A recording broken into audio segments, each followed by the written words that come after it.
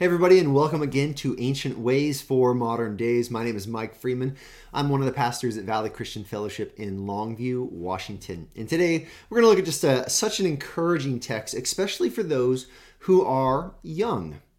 You know, oftentimes we think about the church and we think about life and ministry, and there is much expectation placed upon the shoulders of those who are older in their faith, those who have had a few decades of following Jesus. And listen, there should be. An elder should be someone who is fairly experienced in following Jesus. But sometimes when we elevate the wisdom of age, at times we can end up diminishing the importance of the next generation. And we can even begin to belittle those in the next generation and not see the value of the next generation, as there are young men and women who are striving to pursue Christ, to glorify God, to live lives that are above reproach. And so today's text is it's a text for the next generation as an encouragement. And it's a text for the previous generations as a reminder and an encouragement for the way you can edify and build up and encourage the next generation. So let me show you what I mean. Our text today is 1 Timothy chapter 4, verses 11 and 12. Paul says to Timothy, he says, command and teach these things. Well, what things? All of these things that he's been describing over these last 4 chapters.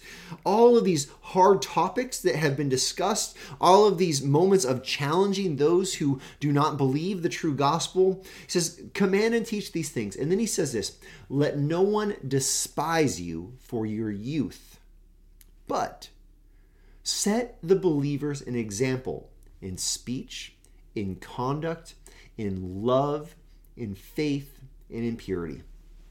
He says, Timothy, you're relatively speaking, you're younger than many that you are leading. And because of that, you might find yourself timid and unwilling to say what needs to be said and do what needs to be done. You might try to always just take the back seat and never embrace responsibility and lead. But listen, Timothy, that is not the expectation. Rather, you should not let anyone look down on you because of your youth. See, just because someone has more years does not mean that they are more mature, and it does not mean that they're wiser.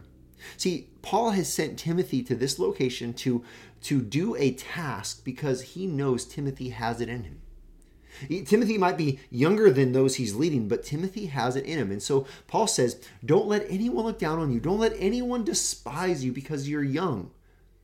Instead, you set the standard. You be an example to watch this, all believers. Don't just be an example to those that are your age and younger. Rather, be an example to all believers. He says, set the example in speech. Your speech, the way you talk to others, let it be the kind of speech that other believers should emulate, that other believers should follow, whether they're older or younger. In conduct or in life, your general manner of the way you live. Let your life be the life that is like an elder, that is dignified. Like a deacon, it is dignified. The life that is above reproach.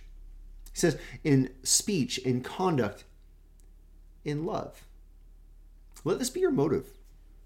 Your motive shouldn't be to rule and to reign. Your motive should not be to be right in all things. Your motive should be primarily to love. Now, you have to lead. He's been commanded to do that. You have to be right about doctrine. He's been commanded to do that. But let it all be done with love so that others, even if they disagree with you, even if they're older than you, they know that you love them. In faith. Don't become discouraged. Don't let your grip loosen on sound doctrine. Don't become overwhelmed and depressed. Instead, continue trusting in the Lord, in His promises. Have faith in God's faithfulness. And finally, in purity. Don't get mixed up in vices that will pollute you, that will mar your character, that will decrease your dignity. And he says, instead, you are to be an example in purity. Here's the call then. If you are a younger believer, if you're in your 30s or in your 20s or in your teens, there might be those who are older, and you might feel like, you know what, I'm a young guy or I'm a young gal. I don't have much to offer. Stop that. Stop it. Instead, set your eyes on being the example in speech, in life, in love, in faith, and in purity. Let this be who you are. Don't let anyone look down on you. Instead, follow Christ. And then to the older generation. If you've aged a little bit, if you are one who might be a senior saint, don't despise those who are young. Pray for them. Affirm them. If you see them be an example in speech, life, love, faith, and purity, tell them. Go and grab them by their shoulders, right? Or in an appropriate way, look them in the eyes and say, I see you following Christ, and I am so thankful for that. Go to them and say, I am praying that you continue to pursue faith the way that you are. I pray that you continue to be strong and be an example. Build them up, encourage them. It will mean the world. And this is how the church is strengthened. When the younger generation doesn't let anyone despise them because they are living for Christ, and the older generation affirms it and builds up those who will follow in their footsteps. Isn't this a great, great text? A great joy to be part of the church. And this is our ancient way for our modern day.